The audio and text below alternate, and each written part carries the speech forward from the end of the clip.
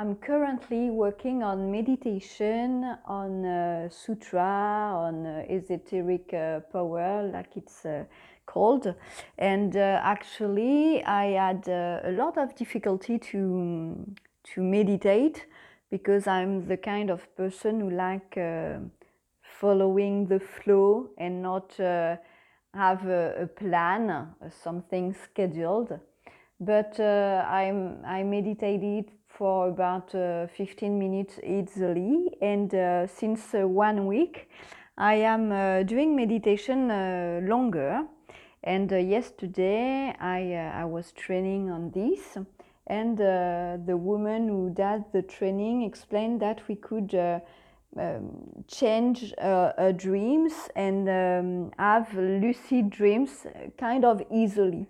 So I've tested this yesterday, going to sleep.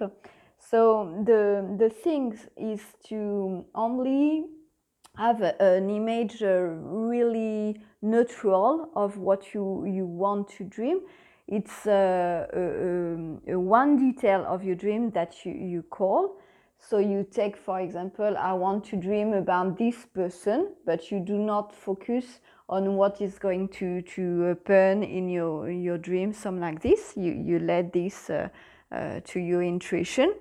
And you add a detail on the dream where you are going to have a choice. She explained that it was to make us take conscious that we are dreaming, that it's the dream we asked for. So in my dream, I asked to dream about one person, and I told myself that I had going to have a choice. So it was really funny because this morning when I wake up, I realized that yes, I was really had a dream that I was aware of, and focus on it. I realized that yes, I had 3 choices during the dream. So it's not a really big choices to make.